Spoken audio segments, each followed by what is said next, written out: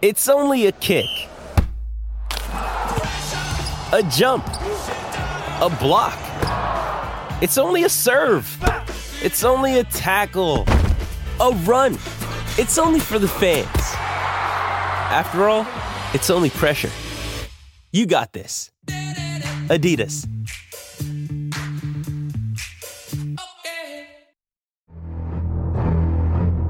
You're going to need a bigger boat. The meeting was about what the termination payments would be for Adam Simpson. And I think the West Coast Eagles board has acted really honourably every step of the way on all this. And ultimately, they worked out what the payment would be, considerable, be in the millions of dollars, plus the fine that would probably come at the other end for the soft cap. And then they started to have a good look around, remembering that the week before the Fremantle, everything was going okay. The week after, everyone panics. And when you get flogged by the opposition, I know what I've been like when we copped some whackings from Carlton when I was president of Collingwood. It's a tough situation, and you really have to go inside yourself. And Paul Fitzpatrick, I think, has handled himself really well. He didn't speak to anyone. I rang him up, and I know Paul. And he said, no, look, I'm not going to talk about anything to do with the West Coast Eagles until the end of the season. So that was good. He held his line. And anyway, in that period, I think they worked out that, well, we liked Adam Simpson for a lot of these reasons. And who do we go and get? Does that destabilise the rebuilding process? And at the same time, we're going to, it doesn't matter how rich you are, $4 million is $4 million, et cetera, et cetera. So in the end, there was some soul searching. There was a bit of people revolt, if you like, or at least people support for Adam Simpson, which makes it a lot easier if the supporters and the board and even the media are on the same page these days.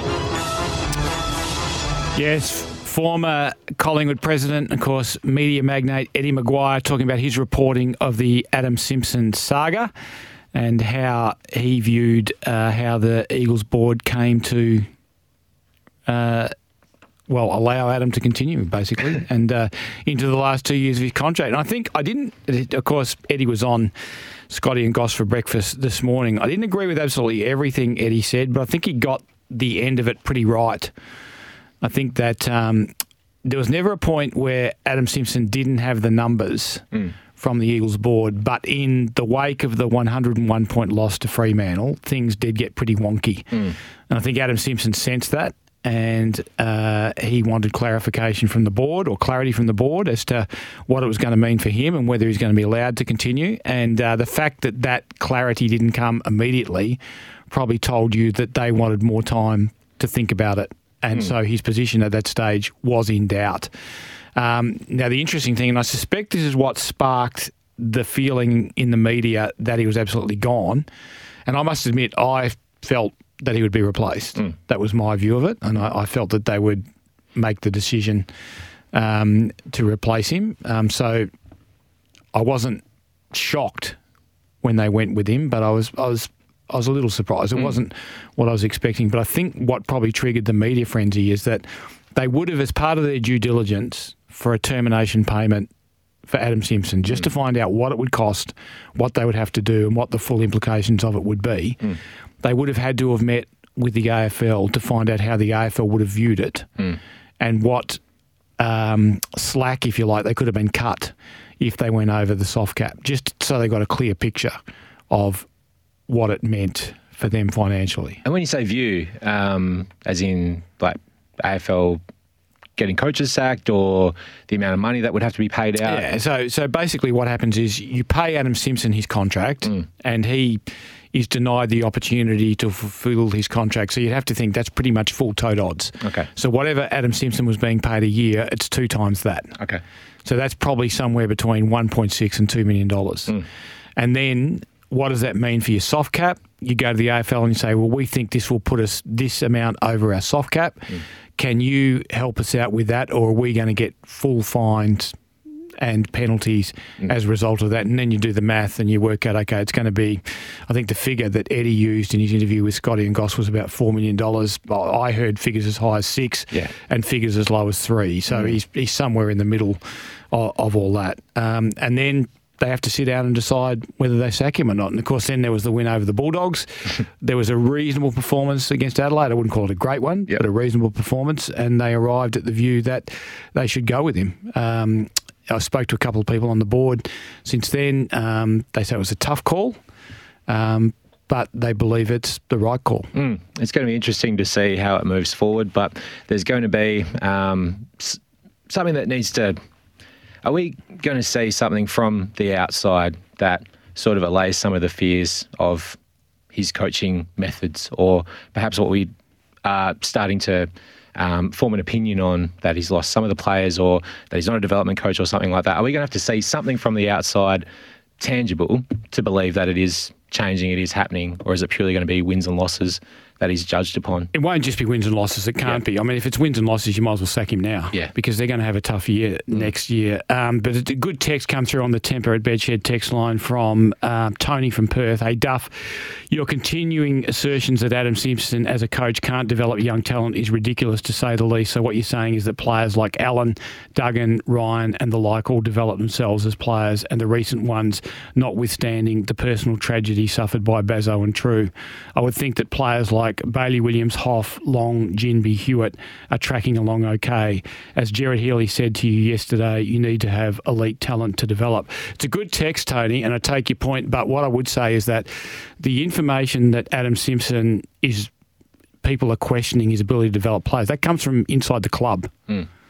That's not just something I've made up. Adam Simpson's been there for 10 years. Now, in 10 years, the guys you've named over a 10-year period that are basically somewhere near the finished product are Duggan and Allen. Now, Liam Ryan, I'm not giving you, because Liam Ryan arrived in 2018. Liam Ryan arrived in the waffle as a player who'd been old enough to escape from East Fremantle's junior zone. He played 2 years of senior footy at Subiaco, so he's in his early 20s by the time he arrives at West Coast. So, and the other thing I'd say about Liam Ryan is exceptional natural talent. I mean, basically with Liam Ryan, you get him to turn up at the right place at the right time wearing the right uniform and let him go. And there might be some things you have to do within the structure. But I think you certainly give him Oscar Allen, you certainly give him Liam Duggan, but the key to being a good development coach is getting the players around the fringes. So he will be judged, I think, as a development coach on the continued improvement of Bailey Williams, the continued improvement of Hoff, Ginby and Hewitt obviously going forward. But I expect Ginby and Hewitt to be good players anyway. Yeah. Just as Oscar Allen was always going to be a good player. I mean, Oscar Allen has been played everywhere but where he's designed to play, and he's still turned into a great player. Yeah. And gone back to where he's been designed to play and become a great player. He was just always going to be a great player. Yeah. But it's the ones in the margins that decide whether you become a successful development coach or not. And I suspect there's a few of them have slipped out. And there's certainly people inside the four walls at West Coast that believe that there could have been better things done for a few blokes. And the blokes I'm thinking of are guys like Harry Edwards and Xavier O'Neill and Josh Rotham and this ilk of player. They're the guys who you want them inside your best 22, but they may only be just inside your best 22. Yep. The elite talent will always be the elite talent, but it's the others that decide how far you go, because they're the ones that decide your depth. Aren't the flags decided on the bottom six?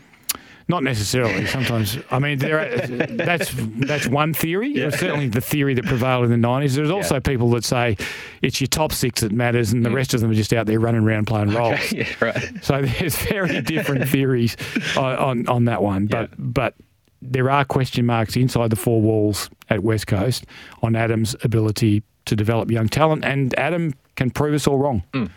If he brings these guys through and they become a strong and functional team, then we'll say, you know what, there was that question mark and he's ticked that off in spades. I mean, what would it say for his legacy if he does go on to do that?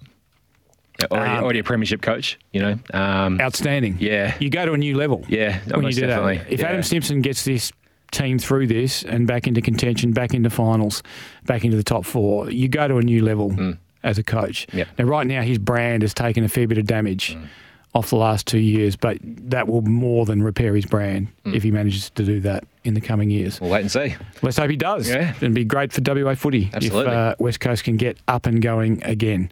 What do you think? You can have your say on the Temper at Bedshed text line on 0487 736 736, or you can give us a call on the open line on 13 12 55.